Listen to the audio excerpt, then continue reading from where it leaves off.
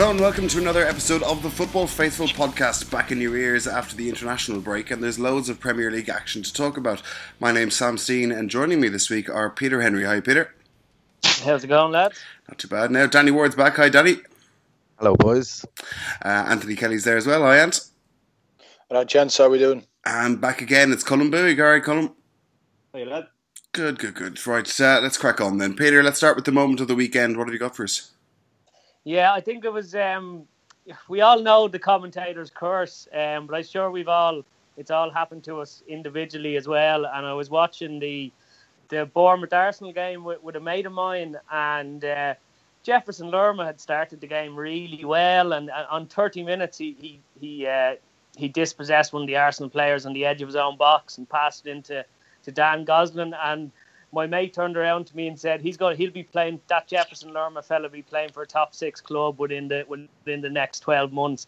And within about three seconds, he'd scored one of the most spectacular own goals I have ever seen.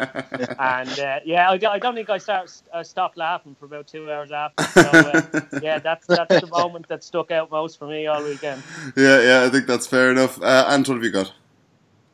I had Jefferson Lerma written down as well. I think that was definitely worth a mention. But I think Matt Ritchie's miss against Burnley last night was it's got to be up there for moments of the weekend. Like, it was just an unbelievable miss. I don't even know how he's done it. I mean, I looked at the replay and he's got the entire goal at his mercy, and he just hits it straight in front of him and into the crowd. And you're thinking, how have you done that? You know, I think it's quite a bit of skill to miss from there. So fair play to him. But yeah. And it's a good thing they got the result there, because that would have cost them. All right, so far we've got an own goal and a horror miss, you horrible bastards. Has anyone got something positive? Danny, what about you? It was a toss-up between that and Matt Ritchie's miss last night, but I'm going to go with young Trent Alexander-Arnold's free kick. Liverpool don't score enough from free kicks, and they haven't done since Coutinho left, so it's nice to see that maybe there's a new kid on the block who can take a bit of pressure off the front three. Great technique, not much of a run-up, and had Ben Foster, who otherwise had a great game, had him rooted to the spot. An absolutely cracking free kick from a young player who looks like he's just going to get better and better, I hope. Oh, we'll talk more about that in a little bit. And Colin, what about yourself? Oh, this is the problem with going last, because I want to learn it. But for particular originality, I'll go with Phil Billings' clearance off the line for Huddersfield against Wolves. Good shout. Ridiculous athleticism. But also a tip of the cap to Ryan Sessinon's pass for Andre Sherda, which was absolutely brilliant for that goal. But no, I'll go Billing for mine. Yeah, that's fair enough. Right, let's start with the games. Spurs 3, Chelsea 1. Peter, it was an impressive win for Spurs. I mean, we wondered if they could turn it on after all the sort of close wins in the games that they've been grinding out, but they really answered that. Where do you think this game was won? Yeah, I think it's where Spurs won it. I think one of the main parts was taking. Dele Alli did a great job on Jorginho, and it's not the first time. I think Everton targeted him, even Man United targeted him with Juan Mata as well. Sigurdsson was on him in the Everton game, the 0-0 before the international break, and I think he's so key to Sarri's system. He makes him say he's constantly making himself available to start little triangles and passing moves that when you take him out, they really struggle to get the ball into Hazard and Willian and whoever else is there from on whatever day. And I think that's something that other teams aren't going to stop doing at the moment. Physically, he's probably, he's not quite at Premier League level, I wouldn't say, in terms of some of the other players that are going to come up against him. And Dele Alli gave him a bit of a roasting the other day, if I'm honest. So that was definitely a big turning point in the game, and it's only increased the calls. I think everyone's seen them over the last few days for Kante to either move back into, the best defensive midfielder in the world, to move back into his favoured position, or even I saw Jamie Carragher saying last night to maybe move him back into a midfield too, beside Jorginho. So yeah, that was massive in the game. But then, as much as we say Spurs won it, and they were really, really good, I thought Eriksen was back to top form. Ali looked really up for it. He normally does show up against Chelsea. I think he scored more goals against Chelsea than any other club. Harry Kane was firing, and but with all that said, Chelsea were just so bad defensively. They were absolutely diabolical. Nearly every goal you could count, not a mistake, but numerous mistakes within it. Compounding error after error, and an absolutely diabolical performance by Chelsea, you'd have to say, and all the kind of question marks over Chelsea about, the centre of defence. If you take Jorginho out of a game and, kind of maybe Morata up front, kind of all came really hit home the other day. All them components were considerably off. Another thing people have been saying about Chelsea is if you shut down Hazard, you shut down them, and he wasn't quite at it the other day, so they'd very little attacking threat.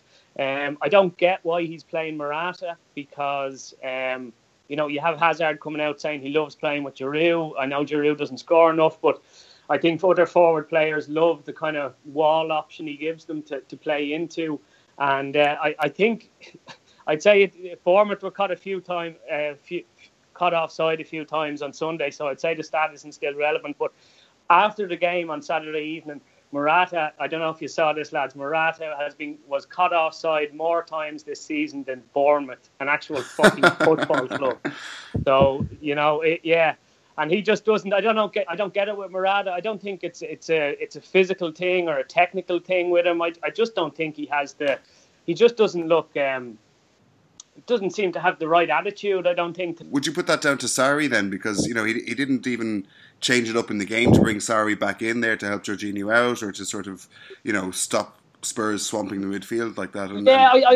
Listen, I think he has a certain style of play, and managers can be stubborn about their styles of play, and Jorginho is kind of the key to Sarri ball, so he was always going to persist with it, even though there were certain signs over recent weeks that other teams were starting to target him. What I thought was really strange was when he brought Ross Barkley on and he put Hazard up front. That was strange. I thought he should have brought Giroud on after whatever it was, 55, 60 minutes. So, listen, he's definitely culpable within the defeat, but, Cole lied a day and all, that's their first loss in 13 games, which is a sensational record for any new manager coming into the Premier League. So not a really, really bad day at the office for Chelsea in terms, David Luiz was absolutely woeful. Like I said, just so many mistakes in all the goals. But credit where credit's due to Spurs, that they flew out of the traps at them, and Chelsea just never regained their composure. Sarri's been talking about this, and I put a lot of the blame on Sarri's door for this defeat, because it's like in the last 3 or 4 weeks he keeps telling the press, and I understand why he's doing it, to take a bit of pressure off the players. Yeah.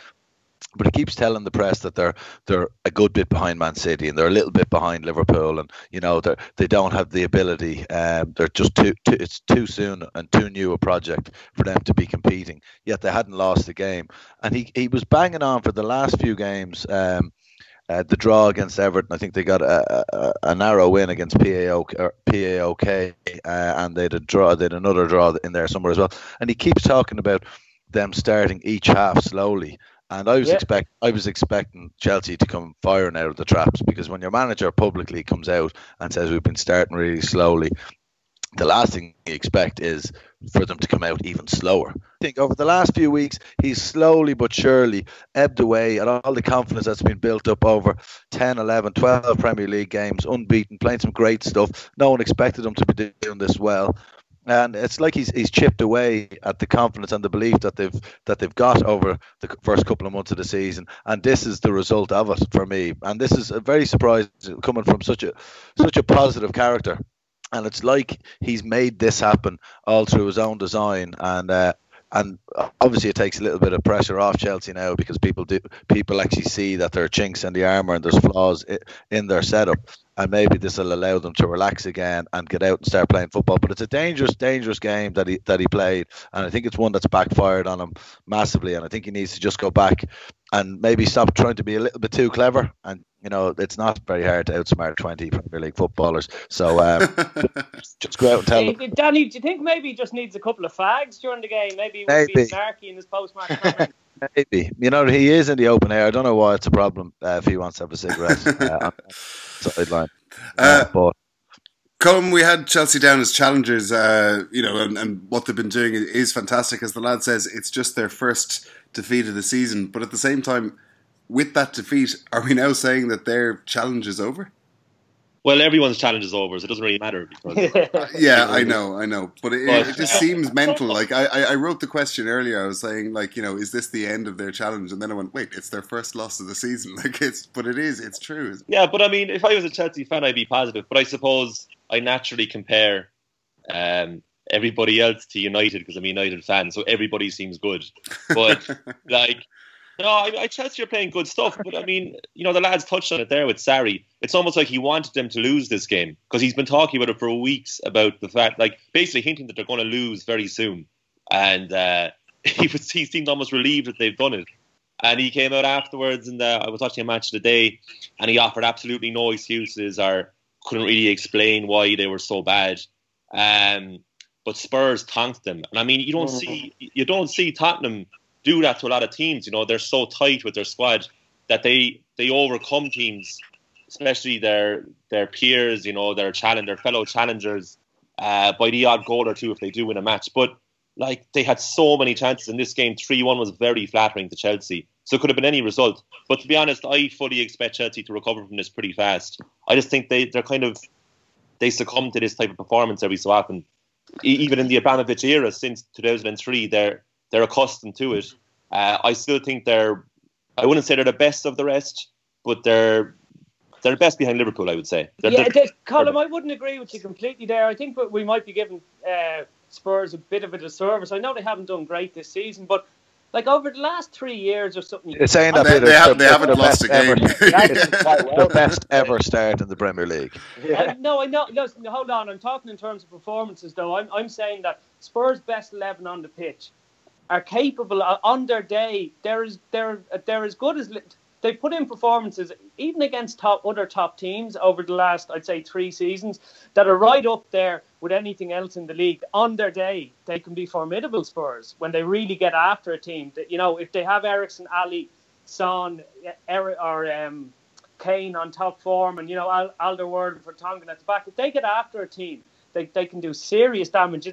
It's Pochettino's way to just put other teams under intense pressure and press them high. I think Spurs on their day can be fierce, and they haven't. That's the first time we've seen it this season, though. Even though it's their best, their best ever start. But in other seasons they would have put on a couple of brilliant performances, but then maybe lost away to Watford or something like that. So I still think Spurs starting 11 can give anyone in that league a run for their money. Well, I think that was the first time that Kane, Eriksen, Son and Dele started together this season. They did it 20 times last year. So it really was Spurs at their strongest in that sense. And I'd say as well, Danny, I think looking at Son, it's the first time he's really fired for Spurs this season. I think he makes a massive difference to their forward line as well when he's fully firing, because he's so energetic, he's so quick, and he just gives them that extra dimension. I thought he was absolutely superb for them at the weekend. Yeah, it was a toss-up for me on moment of the weekend. Attacking wise, Trent's goal or Son's goal. I thought Son's goal was absolutely brilliant. Yeah. Not even the nutmeg, just the little touch when he gets into the box to push it across Luis, so he knows he can't touch him. Absolutely top class. Yeah. And while you're there, just a quick look ahead, because they've got some big games. They've got Inter tonight as this goes out, tomorrow as we record, and then Arsenal at the weekend. Yeah, I thought it was a statement of intent from Spurs, really. Everyone's right to point to Chelsea's flaws, but it was by far and away the best performance I've seen from Tottenham this season, and it should give them a lot of confidence going into those games. I completely agree with Pete. I think their 1-11 is absolutely top class. It's just having that strength and depth to get them through a really tough sort of run of games. But if they can get those front four firing and performing, then they'll give anybody a game. And I think the game against Arsenal is one to watch. That's going to be a cracker. That'll be really good. Well, you're a Liverpool fan. Danny, you're a Liverpool fan. Good win against Watford, 3-0. But what's it like when you're up there, top of the table? I mean, it's the best ever start. You're looking absolutely fantastic. And you have not won a league in years and years and years. You must be feeling great. But at the same time, are you feeling, we're still not going to win it? it's hard to say about these results because everyone's talking about City being far and away ahead, but I actually think there's big pressure on Liverpool in every game at the moment. Talk about Chelsea almost being relieved to lose a game. Like Liverpool almost can't afford to drop any points. So, like to go to a side like Watford, who are a really decent, well-established side in the top 10, and to win 3-0 away is a really good result. I thought. They showed real composure. They had to show a lot of patience to win the game. And I was watching the highlights of it over the weekend as well, and I was getting a bit frustrated because they said, "Oh, Liverpool were a bit lethargic again" and stuff. And I think people need to drop the comparison to last season when we were absolutely firing at teams, and Coutinho's not there, Oxlade-Chamberlain's not there, Chan's not there. I think that the Liverpool that we're seeing now is perhaps maybe a slight evolution from Klopp, and I much prefer to see us be so controlled and patient and absorbing pressure and hitting teams. I think the fullbacks were fantastic against Watford, and in particular Robertson, his distribution's been one of the highlights of the season, and he's almost key to the way we play on the counter in releasing Mane going forward. And I just love to see them absorb that pressure and be so controlled over, especially with the pressure on them in every game. The derby's coming up next week. Every team seems to want to go at us and make life hard. Ben Foster was fantastic at the weekend, and De La Fea had a goal disallowed in the first couple of minutes. So teams aren't making it easy for us. So I think the Liverpool I've seen so far this season, okay, we're not scoring 4 or 5-0 every game, but I'll take that every single day. I think they're playing really well. It's just seeing City just match us blow for blow can be a little bit disheartening, but we just have to concentrate on ourselves. Danny, you're not bombing forward as you might have been before, but you still scored 3 cracking goals in that game. Yeah, we did, and I think Ant would have to agree on this. Liverpool have now turned into are a team of men, nearly mature men that don't have to go gung ho all the time, playing a lot more possession based football than they were last year. And they just have so much faith and trust in what's behind them now, the front three, and the manager does. Liverpool could go 1-0 up with 20 minutes to go against nearly any side in the world. And as a Liverpool fan, you're sitting back and watching it a totally different way than you were last year. You're not hiding behind the couch thinking, oh, for fuck's sake, here we go. Every corner, every time they have a throw in, they're going to score.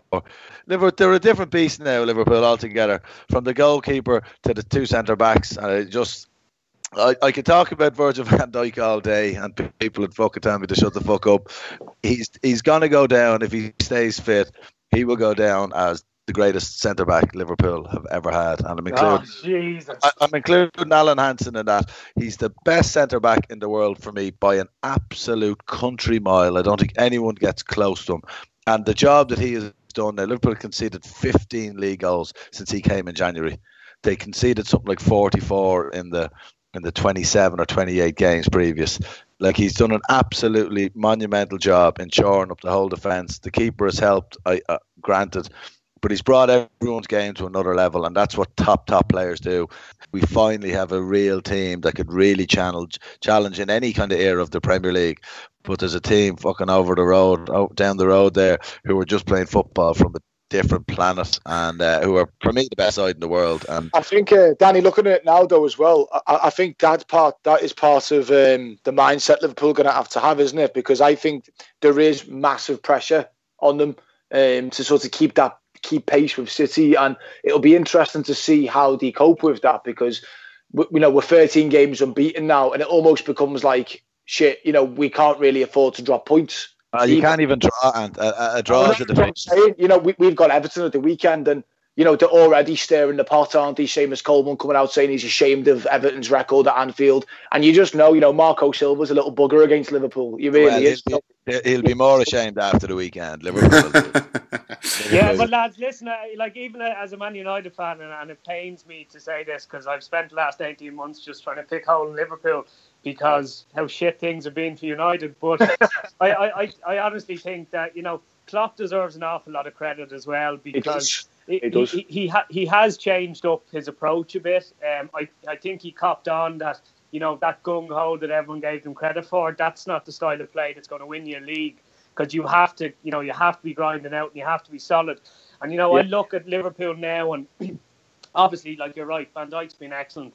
And, overall, their personnel at the back is so much stronger. Gomez, Van Dijk, Robertson, Trent Alexander playing regularly, Alisson. But one thing I notice about Liverpool now is, even as good as that back line is, they're nowhere near as exposed as they were 12 months ago. Even when we took the piss out of Lovren and Matip, and that was great fun.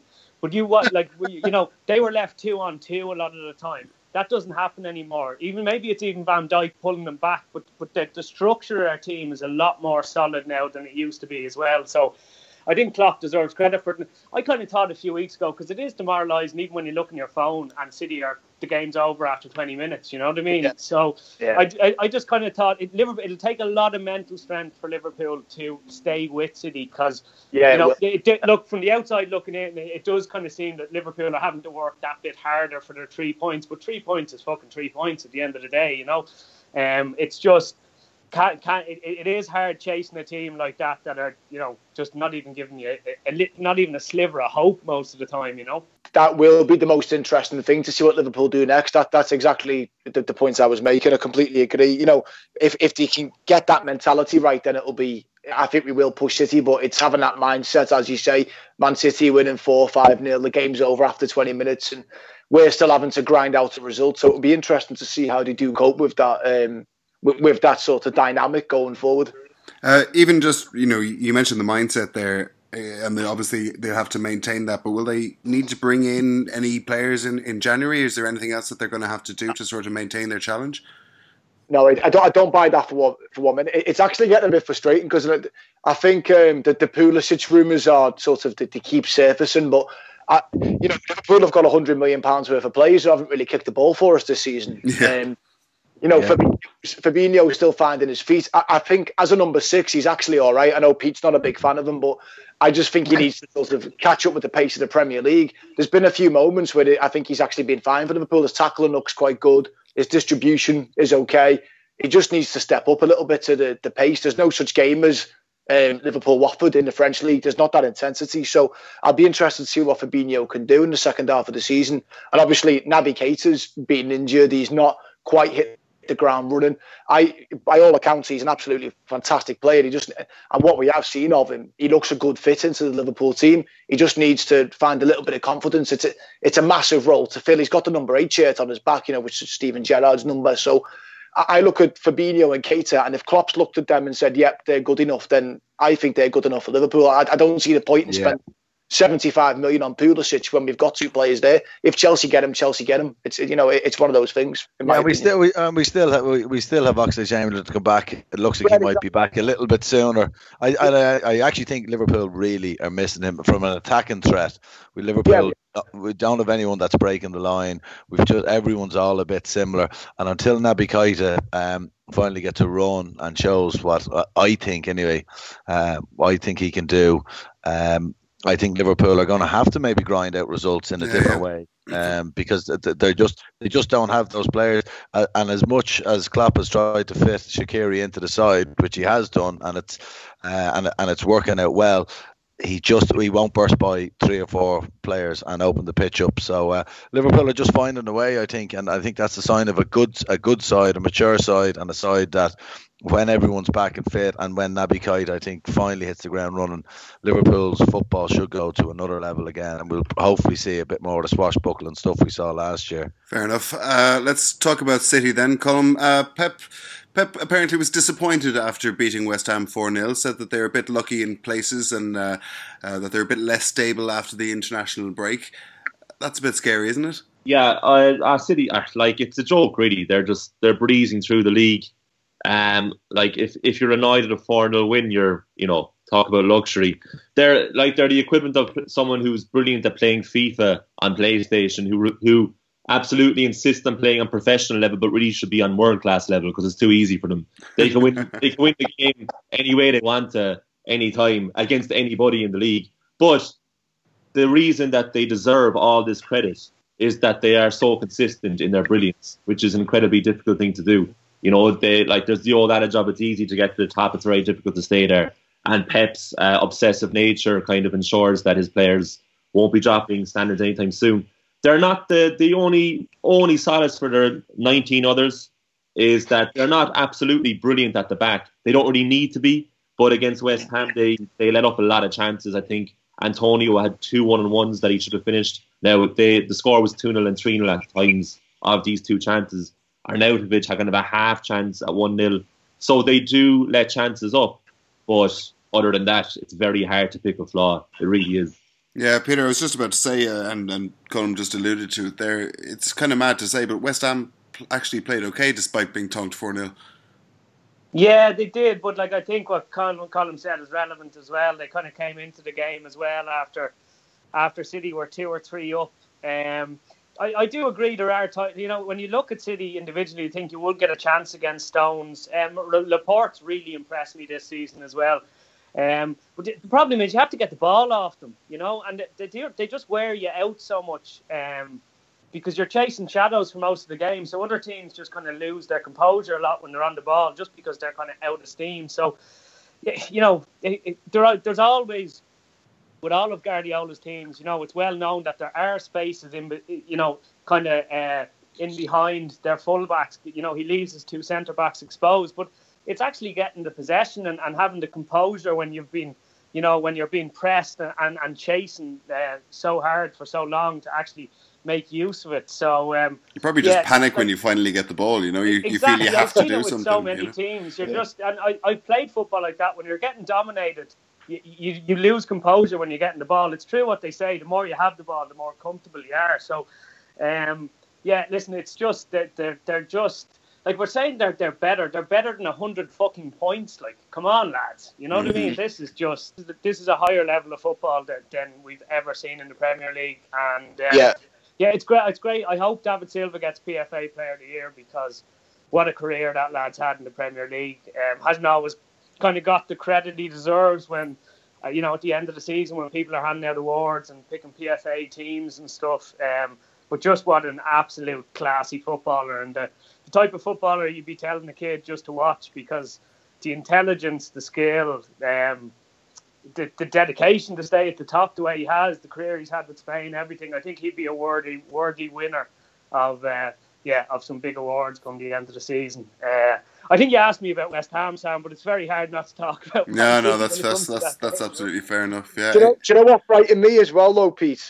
Looking at that game, you talk about Tottenham's 1-11 before, and I mentioned that they might not be as strong, but I think with their 3 subs they brought on, Foden, Mahrez, and Jesus off the bench at 3-0, and I think they all combined for the 4th goal. And you just look at it thinking, Jesus Christ, there's no respite even at 3-0 on 85 minutes to still bring it up. Sure, De Bruyne is not back properly either. De Bruyne is not back. Yeah, that's it.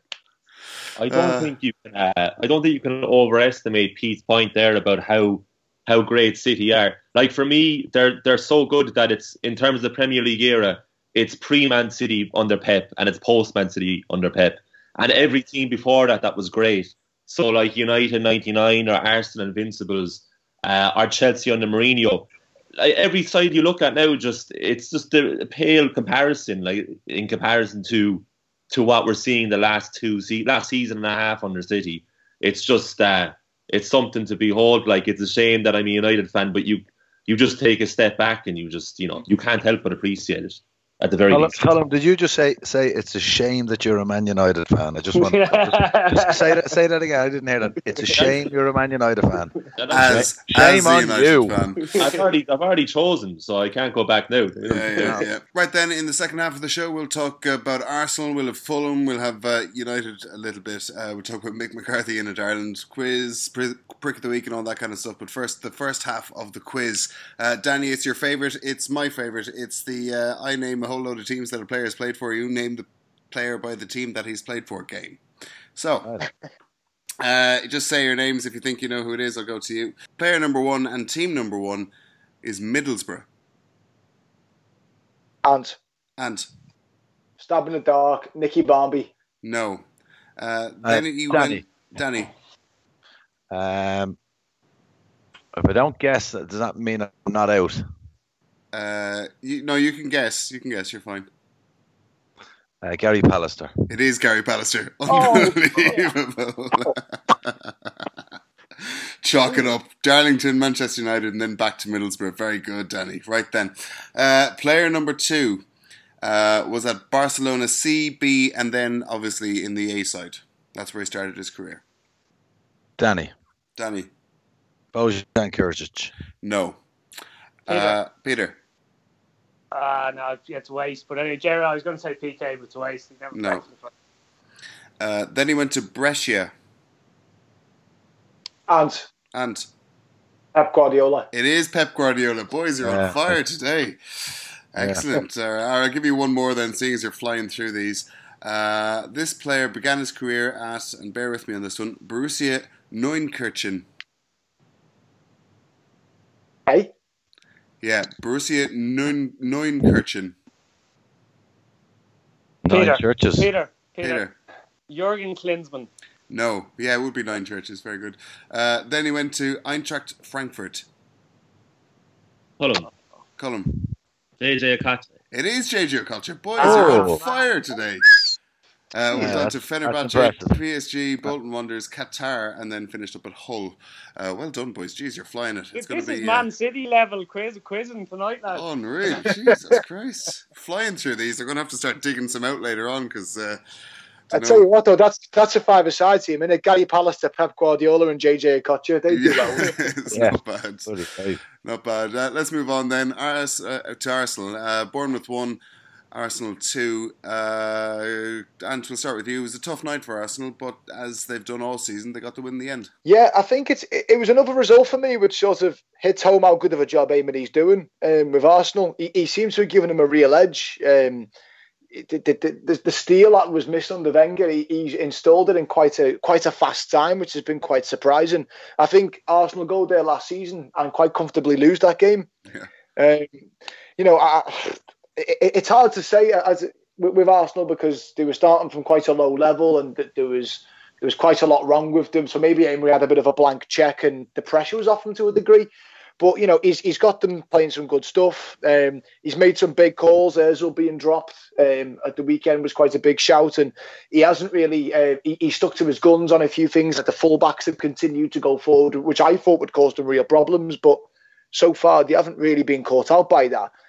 So I've been quite impressed with them. And I just look at the front line he's got as well. And I think because there's other teams doing so well, the likes of Aubameyang and Lacazette, they haven't really been given the praise they deserve, but he's got them playing with real confidence, and that's a hard place to go this season, Bournemouth. So that was a really good result for them. So, yeah, I think the way Liverpool are chasing City, I think if Arsenal can keep the results going, they're going to put pressure on the top four, and they'll be looking over the shoulder at them. So, and the crazy stat though is that for a team, I think we've probably all seen it though, but 17 games unbeaten and they haven't been ahead at half time in any of them.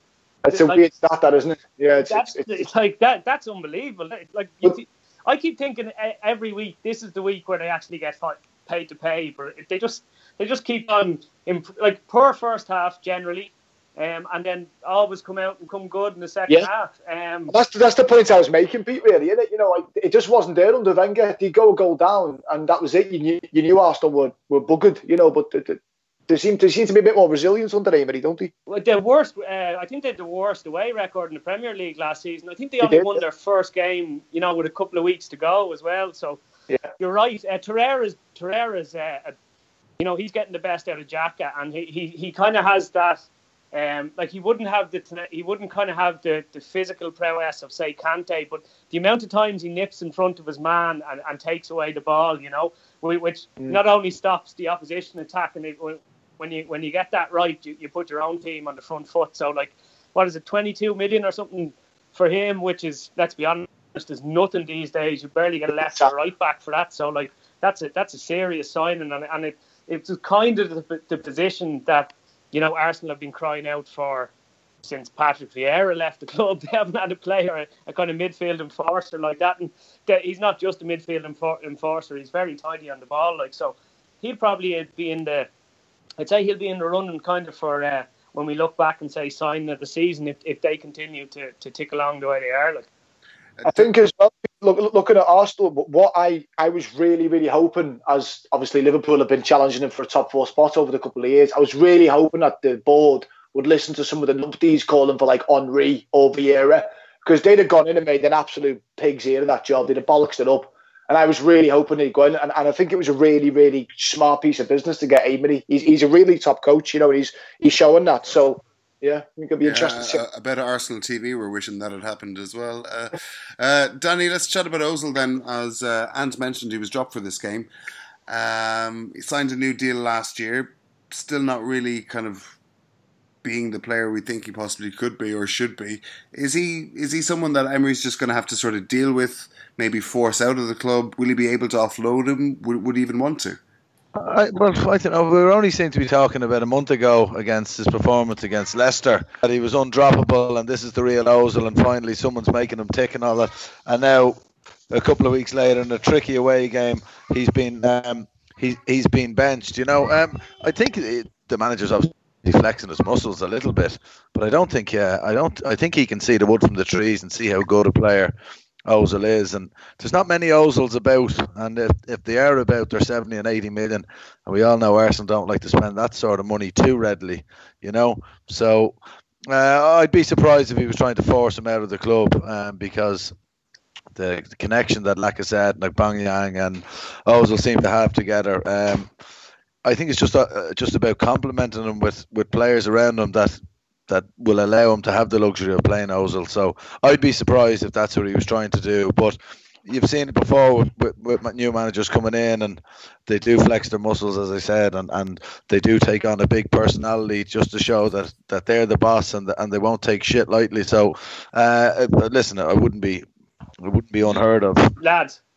Lads, like, I don't know if you saw Emery admitted afterwards that the reason he didn't play him was because he didn't think he'd have the intensity to play against Bournemouth away. Yeah, but it's Bournemouth, that's your that's your highest paid player at your football club. Yeah, I don't know about you, but I think that, like, that, what kind of a message is that? Like, we're all human beings. Like, you go into work on Monday morning and you're looking at this lad, he can't even get up for a game away to fucking Bournemouth, and he's on 5 times as much as me a week. Like, for me, that doesn't really create a good atmosphere within the group either. Like, that's Peter, how much are you on a week? Strange thing to say. I was thinking that. So was I, Peter. What are you on? I know you're doing good consultancy work, but Jesus Christ, Peter, we need to start getting paid a bit more for this, I think, or at all. Yeah. No, but like, do you know what I mean? Like, for a manager to come out and say that the not even, like, considerably the best paid player at their club, no one else is even on money close to him. Supposedly he's on double what any other player is on, at 350 grand a week. That he didn't think that he would have the intensity to play against Bournemouth away. Do you not think that's a crazy statement, no? Oh yeah, absolutely, yeah. So what do you think, Peter? Should he try and offload him then, or like, because he's been there a long time now? You know what I mean? He's never going to change. Well, he's never going to change. When he was going to pay him 350 grand a week, maybe a Turkish club, but they're not going to be able to afford that either. No, I think it's a strange one. Listen, if Emery actually doesn't mind that, and the other players are happy enough with it, and they just play him against Leicester at home, but I think it's a crazy situation. Although what I do think it has a big bearing on it as well is his agent. Is it Sogun or Dr. Eric? I can't remember his name anyway. But he's the lad who slated Martin Keown last year, which was very funny. But he came out there a few weeks ago and said that Ozil was offered $1 million a week to move to China. And this is starting to make sense in my head while I'm talking about it. Supposedly, one of the main reasons that Arsenal wanted him to stay so badly is he has one of the biggest social media followings of any footballer in the world. Yeah, so I've heard that. I'd say that might kind of have something to do with. Yeah, he's very much one for the portfolio for Arsenal, I'd say, anyway. $1 million a week, Jesus Christ. Let's move on. Fulham 3, Southampton 2. Peter, stick your money on Fulham for the Premier League next season. That's it. Mitrovic, Golden Boot, future Ballon d'Or winner. It's going to happen. Yeah, no, listen, yeah, I backed Fulham this weekend. I had a feeling that, Grande Ranieri would get a win, and they were playing Southampton, who, let's be honest, absolutely dire. Although Southampton have created more chances than Manchester United, the stats just keep coming. Listen, fair play to them. They got their win. They still need to, they still conceded 2 goals against Southampton, which is pretty damning as well. Yeah, I think Ranieri he'll do a good job there. I think he'll get them he'll get them tightened up at the back, and they have plenty of talent going forward. I think Colm said it earlier that Sessegnon's cross / pass across to Schürrle was just sublime. The vision to put it in behind the defence like that. Schürrle's actually looked. I've never been convinced with him in the past, but he's looked really good in fits and starts for Fulham. And I actually really like Mitrovic. Mitrovic is a strange player. Like you kind of have this idea in your head of Mitrovic as being like an old-fashioned target man who's about 33, 34. But like he's actually, that's the way he looked when he played for Newcastle. But like he's only 24, Mm-hmm. And he's been amazing for them. He's right up there with the Salahs and all, and the amount of goals he scored since he moved to Craven Cottage. So yeah, I think they'll be all right, and they'll definitely be an entertaining team to watch. There's always goals in their games. I think that he'll keep them up, and then they'll taper off next season. They'll probably have to sack him around October or something. Colm, what do you reckon? Do you think they'll stay up as well? And what was it? Did anything change in this game, or was it just a new manager's in and that kind of bounce that you get when that happens? Yeah, definitely new manager bounce, and also Southampton, which helps. Okay, fair enough. Fair enough. No, but I like Ranieri's. He's top dog. I think all the neutrals love him, and I do think he'll make a difference. They were hemorrhaging goals for him under Jokanovic, so I suppose it's kind of an easy job to go into in that sense, because you're going to probably look better than the predecessor if you just concede one less goal than he's conceding per game. But I think Fulham should definitely stay up. They went top heavy with their transfers in the summer, I think, signed a lot of attacking talent. If they can get them to be cohesive in any way, they should be fine. I mean, Fulham should be about 13th, 14th come the end of the season. I think that's where they should be. But they could go. They absolutely could go, but I don't think they will. And what about Southampton then? Are they doomed? They're going to need something quite big to turn it around, aren't they? They've gone away to Fulham and scored a couple of goals away from home, but still lost, which is pretty crap, isn't it, when you think about it? They don't look to know how to keep a lead, because they were absolutely battering Fulham. They were playing well. They got the goal. They got 1-0 up, and then straight down the other end, Fulham go and score. It's just a sign of a team not clicking. And I can't remember the guy's Hoyt, the defender who should have booted the ball out for a throw-in, and he's trying to play the ball out from the back from there, and you're thinking, what the hell are you doing? And then the other guy doesn't get over. I think it was Bertrand or Redmond didn't get over to stop the cross, and they just don't really look like a team that are playing. There's a bit of lethargy in there. They've got a few decent players, Charlie Austin. You can make an argument for a few of the forward players, Ings, Redmond. They're not like terrible players, but they don't seem to have that quality that they used to have. And I'm not sure if Mark Hughes has quite got the CV to get them out of trouble. He did it at Stoke when he went into Stoke. The framework was already there. Blackburn, the framework was already there from Souness. Manchester City was already a decent side. I don't really think Souness is the kind of guy that goes into Southampton who need a complete rebuilding job and to be able to turn them around. I don't know if they need something completely radical or something completely different, but they haven't got much time, and I think they could actually be pulled into it this season quite severely. But they have a good they've some. You're right. They do have some good players there. Obviously, Van Dijk going as well. But I like that. Is it Lamina that they signed for Juventus? Romeo, Højbjerg. They're all players with two good fullbacks in the centre of the park. Two very good fullbacks. Yeah. But I think the problem they've got, Peter, is that they're only they're good, but they're not like. Are they good enough to get you on a run? And that's what Southampton need to do at some point. Fulham have got Mitrovic, as you said, Sessegnon, Schürrle. They're 3 absolute belter players who might just be able to click and get you out of trouble. I don't know if Southampton have got a player who's good enough to drag them out of that mess. I don't know. But yeah, I did a piece on it about, I think last February or something, saying that they just got in my opinion, they got way too big for their boots when they sacked Claude Puel. Yeah, I couldn't agree more. And you wrote a very similar piece there today, actually, as well. Yeah, couldn't agree more. They finished 7th or 8th and got the EFL Cup, and they played in Europe. There's not. I'm sorry, Southampton, but that's about as high as you get. That's as good as it's going to get. Yeah. I don't. I think they're paying for getting a bit too big for the boots. Sacking Puel, it's just been bad ever since. And they were a club. Let's be honest, they were a club 18 months ago, 2 years ago, that were most clubs kind of really looked at and admired the way they were bringing kids through their transfer business. They were bringing new managers in. And I don't think anybody would shed a tear if they got relegated now, especially not with Mark Hughes at the club. You know, they've become just very near Southampton, really, haven't they? Yeah, that's the thing, you know, as you say, you know, Koeman and Pochettino went in there and did a brilliant job, but they didn't rewrite the history of the club. You know, they have historically been a team at the foot of the table. And, you know... Letitia kept them up for like 15 years. Yeah, he did. He was literally the only player they had. And, you know, Puel did an absolutely unbelievable job there. And I think they went on a run at the end of the season where they weren't scoring that much and they got a few negative results and the fans were whinging. It's like, well, where do you want to be? You're not going to be in the top six, so... You know, 8th is pretty good for you guys. And I just think, you know, they've made a few shocking decisions. And I don't know. I can't see them getting out of it, to be honest with you. They look all at sea to me, Southampton. Armstrong's second goal at the weekend. That was fantastic. Good. Oh, yeah, it was good, yeah. So they always have that. Yeah, they will. Speaking of teams that are all at sea, lads, United 0, Palace 0. United shite again. Mourinho says he thinks that they'll be back in the top 4 by the end of the Christmas period, though, Peter. I think he's been breaking into the Christmas booze stock a little bit early. Yeah, I've just, you know, you looked at it. They kind of have a really favourable run of games. He said that obviously before Saturday, all against teams at the bottom half of the league. But like, I had no confidence. I have no confidence before any Man United game anymore. It's just like, I just want it over now. I've defended Mourinho for a long time, but like it's just clear, you know, it's not going to. He's never going to get the best out of that group of players. It's never. They might win 2 in a row, but that's not even looking likely at the moment.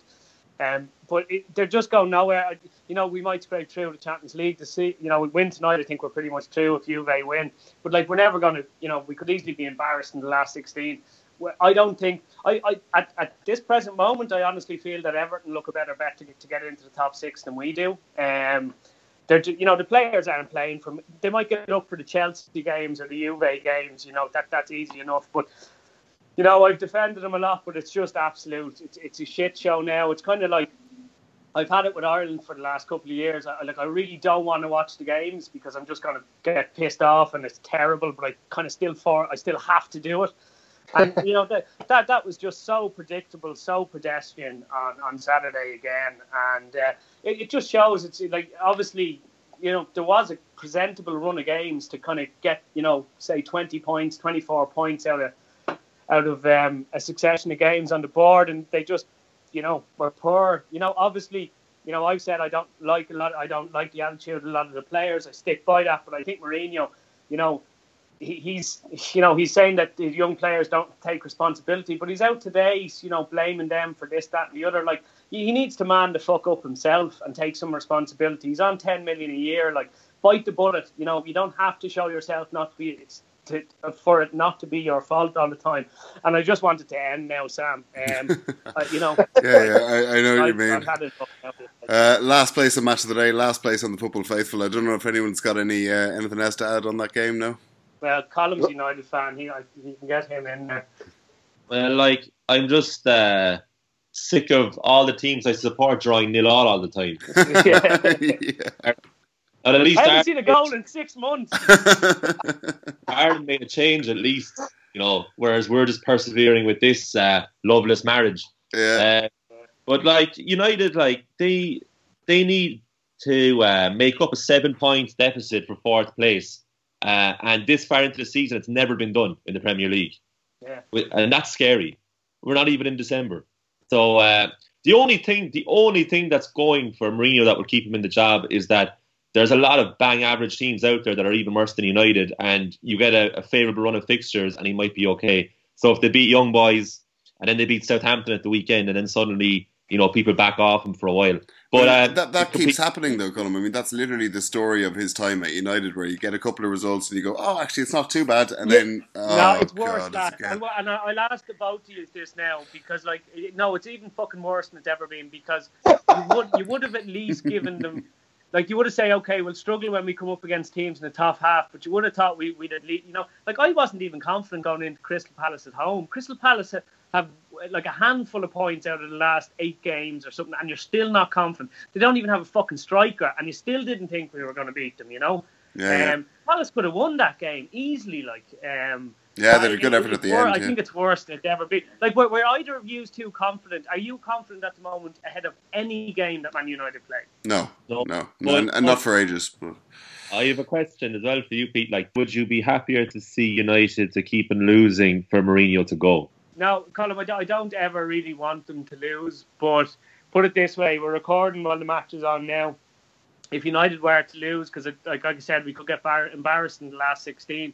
If United were to lose, and I think that would be the final nail of the coffin when they're out of the Champions League, and Ed Woodward would finally man up and realise that it's never going to get any better. So I wouldn't be. I would see the benefits of losing, but I just can't. I can't actually take myself once I sit down and watch a game to actually want them to lose. I can't do it. Talking about, we've mentioned it already. We'll drift just for a moment away from Premier League football into international football, which we never normally do. But I don't think, the Irish lads are here. I don't think anyone was particularly sad to see the back of Keane O'Neill, were you? No. It's been so bad for so long, and even you kind of think though in a way that. We were 1-0 up against Denmark. If it's not unheard of that that Ireland hold out in that game, and then we would have been going to the World Cup. We were 1-0 up in the second leg at the Aviva, but still, the football we're playing is just so backwards, so outdated now that we might well have been in. But we would have had some piss up at the World Cup. Don't get me wrong, but like it would have, could easily have been embarrassed. And yeah, listen, it was good that they went. They're kind of, the two of them are very much, kind of looking like yesterday's men in terms of their approach and everything. I get that they have limited players, but like it's just become painful watching them. It's never been great watching Ireland, but you kind of always thought that they put in a shift and we might scrape a draw against a big team or nick a win.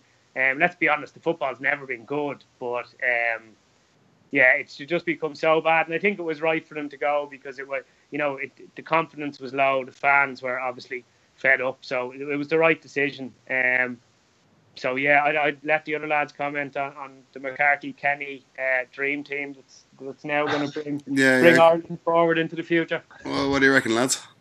I was reading the paper there today, and it's the back of the Independent today. An Irish solution to an Irish problem. No one knows what the fuck they're doing. That's what that said. You know what I mean? It's just pure laziness. Like we have the internet in Ireland. You know what I mean? You're allowed going and see if there's. I wouldn't mind if Ireland went and took a punt on some continental coach who's tearing up trees with Benfica's under 21s, and you say, listen, there's 6 years, mate. Queiroz. There was what? There was talk of Carlos Queiroz. Yeah. Come here. He would have been doing the same thing that Trapattoni did, trying to draw. I don't think so. Yeah, but I mean, Iran did all right. Iran did all right. Well, they did okay. They did a lot better. They did 21st fucking century and how I know, but we coach our players' technical ability. If you get Carlos Queiroz and he takes with him some young upcoming manager who looks like he's got a future in the game and he's got some new ideas, and you let him kind of get his feet under the table with the Republic of Ireland, then maybe that would have been an idea, But to go with like Robbie Keane, like if I had beaten Mick McCarthy, Robbie Keane, to the call, and I've had his number, and I said, listen, can I have a job? He didn't vet him or anything like that. He just went, yeah, you used to play football, you must be half. Called him a cheeky bollocks for asking that, but still gave him the gig. You know what I mean? Like that's what Ireland are doing. That's what you're dealing with in Ireland. It's just fucking. It's back. You're right. It is backwards. It's like can you imagine England or Germany? You know what I mean? Just dishing out the assistant manager job willy-nilly because someone fucking has them on WhatsApp. You know, that's pretty much how it is, and it's an absolute the joke. I like Mick McCarthy. Hang on, mate. We had Sam Allardyce, mate. Let's take a moment to remember Sam Allardyce should have been England's manager at the World Cup. That alternative universe would just be brilliant. No, No, it's typical Ireland. It's just pure laziness. It's I don't know. Well, I hope he does. Kenny's not a bad thing to come in. No, I know he's not. Well, But like we you're really going to have need, lads I from think, Dundalk playing on the wing and all that sort of stuff. They're not good enough. Yeah, but Irish football's not good. Danny, we're shite anyway. Do you know what I mean? And there's loads of like. Get Brian Kerr back. Brian Kerr was doing a half decent job. At least he's lads, we need someone who's going to go in and take a kind of top to bottom approach. You know, that's what I'm talking about. I wouldn't mind saying, look, I wouldn't mind us struggling for years instead of just barely trying to scrape a playoff with no care of the structure beneath the beneath the first team. Like there's I played in the Milk Cup for Bows, like under 14s and 15s against Lazio, Sunderland, loads of teams. And Irish footballers are just as good at that age as other teams on the continent, right? You go back at 18 and it's a chasm in quality because of the coaching they get, the facilities they get, the fact they're in academies, all the rest of it. Like, there's not that there's a lack of talent. It's by the time that Kenny's going to take the under 21s. In my opinion, players are almost formed. You can't teach sometimes there's a misconception of how much work top level coaches do. Like technical ability and things like that, it should be a given by under 21s. You're not. Yeah, 21's too late, Pete, isn't it? You're right. 21's too late, isn't it? So, hopefully he will go in and work with the rest of the youth. But the way we teach kids, everything has to change. And I do think there is a lot of good work being done at youth level as well. But, they have to come up with a coherent plan. Make them go and study other countries. There's nothing wrong with that. Study what Belgium did to get their generation through. Study what England, look at England now with St. George's Park, Southgate coming through, all the rest of it. Go study other countries. But then you're right, Danny, it's just fucking laziness. John Delaney trying to take the focus off himself. It just needs a massive radical overhaul, a focus on technical ability instead of just he's 6'2" at 14. He looks like a player. You know what I mean? So it'd boil your fucking blood, to be honest with you. But apparently Kenny has said that he is going to go and use the time while he's 21's coach to go away and study and look at how other teams and how other systems are doing it. He said that he is going to be doing that because he's only there for a year and a half and there's not many games actually with the 21, so he has plenty of time, and that's what he says he's going to spend doing it. We shouldn't be employing someone who's our under 21 coach who has to go and study. You know what I mean? It should be that work should be done. It's not that he has to go and study. I mean, loads of managers do it. I know, but Jurgen Klopp. I know that, but they didn't get the Liverpool job and then say, I'll go and learn a bit now. You know what I mean? We should be trying to attract someone that is the finished article, not someone that's, you know what I mean, who's got a false course, but I'm going to go and do my masters now. Should we though, Danny? Because, I mean, well, listen, we're a small nation with a small budget and shy players. Do you know what I mean? Yeah, I know. Listen, look at what look at rugby at the moment. Look at what that has done. With the facilities, with the coach and everything. Now, I'd like some kind of experienced technical director to come in from maybe a big academy or something in Europe, but to really try and pass on the skills and stuff to Irish coaches. That's not being, saying I don't want foreign coaches. It's just I'd like us to start always looking outside to solve our problems and start putting some faith in younger Irish coaches and bringing them up. Do you know what, Pete? I couldn't agree more there, mate. I always think international football, I've said this with England, we're having all their problems. You can't, with international football, you can't sign players. You're at the mercy of who's coming through and the talent stream coming through. I actually think international football, it's about the coaching.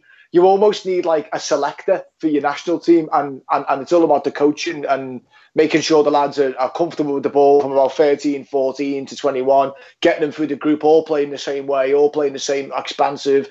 Doesn't really matter too much about the results, just try and play a bit of football. Yeah, there is a certain element to that. You look at Belgium and all, supposedly they make all their teams play the same formation right the way up through, and they make players move around the different formations, so they all know how to slip in. Now, I guarantee if you go to the Ireland, I don't know now, but if you go, I bet you the 14s are playing a 4-2-3-1, the 15s are playing a 4-4-2, or whatever. You know what I mean? You need some kind of coherence. You need cohesion. You need cohesion right the way through. The Netherlands are doing it for years. Ajax are doing it for years. The youth teams all played the same formation, all played the same way. It does take. I actually do admire Kenny for saying that, because he does need. you know, he's got 2 years to go and learn. So use the time wisely. You know, go and use the time. But it's just obviously it's you know, you lads struggling to get English players through has had a knock-on effect on us as well, because you know our like we went back to like say the class in '92 and all that would have been say a squad of 18 players. It would have been 15 English lads, probably quite local, 2 Irish lads and a Scottish lad. Now, you know, because English lads can barely get a game, Irish lads don't get over there, and it's the quality of the lads, it's the coaching the lads that don't get over early are left with. That's one of the major problems. This is a crazy idea, but I always think in rugby they have the 4 provinces. I'd love them to pick 4 provinces, right? Set up academies in each province and then enter them into League 2 in England. No, that'd never happen, but I mean... I know it would never happen, but that, you know where I'm coming. I'd like to, because if you could set something up like that, I think, or even a kind of, do you remember Lillyshaw? Do you remember Lillyshaw in England where they had, I know it doesn't really work with academies anymore, but some kind of centres of excellence or whatever it might be for young footballers that don't get straight over a 15 or whatever. And I think that one of the problems is the players when they go over there, like there's not many get over there, and it's seen as being the be all and end all is that you get to England. And actually, a lot of the academies and stuff like that aren't even looking to Ireland anymore because, you know, they kind of have this idea in their head that Irish players they're hard working, they'll run, but maybe they're not the most skillfully good for night out. Yeah, you know, they're good. You know, they're good lads, but they're not great footballers. And maybe, like you say, Peter, they just need to be staying in Ireland, getting coached longer, and then going over. Because there's a couple of examples of players moving over to England doing quite well, but when they've got the move in their like late teens, 20s, do you know what I mean? Maybe that'd be a better idea. But anyway, I think one of the problems is as well, though, is that it's very demoralising for the lads who don't get over and they see the few lads go, because it's easier to, like, because, you know, if you're just going to train with Bows or Pats or whatever, even like DDSL clubs, you're going to Home Farms, Stella Maris, with Cherry Orchard, whatever it might be, you're going to train with them twice a week and then going back and hanging out with your mates. If you're going into a Man United Academy 3 or 4 days a week and you're getting a tracksuit and all, you'd be a lot more focused than you are, you know, kind of with the amateur setup over here. So I think we need to start pulling in the talent of 14 or 15 and really working on them, whether it be centres of excellence or whatever it might be. Like, but I think we're in for a rough few years. Although we have to give credit, like the Kenny thing is a good idea. And look, you know, the truth is we don't have that many Irish coaches with loads of experience of how things work in the continent and all. So if he's prepared to go and do that and he can pass that knowledge on, I think that's a good thing. Yeah, right. Well, we're all not very positive, but at least it's something. Before we finish up and go to Prick of the Week, let's do round 2 of the quiz. And I think the scores are everyone's got 1 except for you, Peter, so far. Yeah, that'll change. That'll change. All right, fair enough. Right then, as usual, I'll say the teams, you come in, and if you can guess the player by the teams that he's played for, point for you. Player number 4 then began his career at Blackburn Rovers. No, okay. Danny. Colin Hendry. No, it isn't. No. Then he went to Swindon Town on loan twice before going to Sunderland on loan. To who? Sunderland. Yeah. Peter.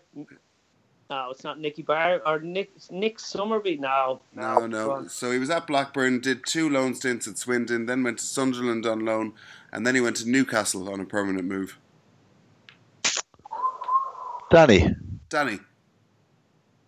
Oh, Shay Given. It is Shay Given. Very good. Come on. Then went to City, went to Villa, went to Borough, and finished up at Stoke. Very good. All right, then. 2 for Danny. Let's see where we go with this one. Began his career at Santos. Danny. Danny. Neymar. No. Colm. Robinho. It was Robinho. Very good, lads. What is going on today? What is going on? Jeez, I'm going to have to look up loads more, right? I'm just going to put this, because I've only got 1 left and we'll be here forever otherwise trying to find them. It's going to head-to-head between the 2 lads who have 2 points. So Colm and Danny, head-to-head between you 2 for the win. Began his career at Dundee. Danny. No, go on. Then he went to Blackburn Rovers. You a closet fucking Blackburn fan or something, Sam? Just Danny. coincidental. Danny. Callum Davidson. No. Then he went to Manchester City. Danny. Paul Dickoff. No. Then he went back. That's a good guess. Then he went back to Blackburn. Oh, I know. I know who it is. Shut up, lads. Will you? Back to Blackburn. Where did he go? Sorry, he went from Blackburn to City Newcastle. and back to Blackburn. City. Yeah. That's City. Fuck. From there, he went to Rangers. Oh, jeez, I'm fucking stumped altogether. Danny. Colin Hendry. It is Colin Hendry. You mentioned him already. She. Oh, dear. You said him already. All right, Johnny, it's all yours. Colin, you were stuck on that one, I think. I think Colin's off air. I think he would have got that. I think. Are you there, Colin? No, I was just staring into the wall. All right, fair enough. All right. Almost at the end of the show. Just time for Prick of the Week. Peter, who you got? Yeah, I'm going to actually go. We praised his football teams, but I'm going to go with Pep Guardiola, who did a speech at Liverpool University this week about the importance of democracy, while he filled his bank account with millions and millions from the Qataris. He was one of the faces of the World Cup campaign, even talking potentially managing them, and he takes millions and millions from the Abu Dhabis, two countries that couldn't give a flying fuck about democracy. So, fuck you, Pep, you prick. All right, that's it. I think that's fair enough. All right, now we'll keep going. Colm, who have you got? I'm going to go for David Luiz, who played like a broken PlayStation controller, trying to stop Son for the third goal. Yeah. A lovable prick moment though, because it was very funny. I don't know where he was going. But yeah, what about the jumping out the way of Kane shot? That must have that was unacceptable. I hate that. I don't know, because it was so far out. I'd say he reckoned that the keeper had it. No. Yeah. Don't move out the I way. think that maybe he didn't want to get a deflection on it, if I'm perfectly honest. Yeah, maybe. Ant, what about you? Prick of the week? It's got to be your boy Maddison for Leicester. Just a horrible, blatant dive in the box. I mean, he was good enough to admit it on social media, but he shouldn't be freaking diving. It's a bloody horrible thing to see that. He's having a good season as well. He doesn't need to be doing stuff like that. So, yeah, what a prick. What a prick. Danny? I'm going to go with Jordan Henderson. He's really up against it to keep his place in the Liverpool side and to keep the captain's armband. I'd say Klopp is dying to give it to my man Van Dijk, but I just thought you could see it coming, and Liverpool are going to play some bigger games and be in more precarious positions than that. So as a captain of a big club, you need to keep your head, and he didn't. He's going to miss the Merseyside derby there as a result of it. So Jordan, you're an absolute prick. Yeah, what a prick. That's it. Thanks so much for listening, and we'll be back again next week. Just time to say thank you to Peter. Cheers, lads. Take it easy. Thanks, Colm. Cheers. Thank you, Danny. Thanks, lads. Enjoy that. And thanks, Ant. Nice one, lads. Enjoyed that. And Cheers. goodbye from me. We'll see you next time.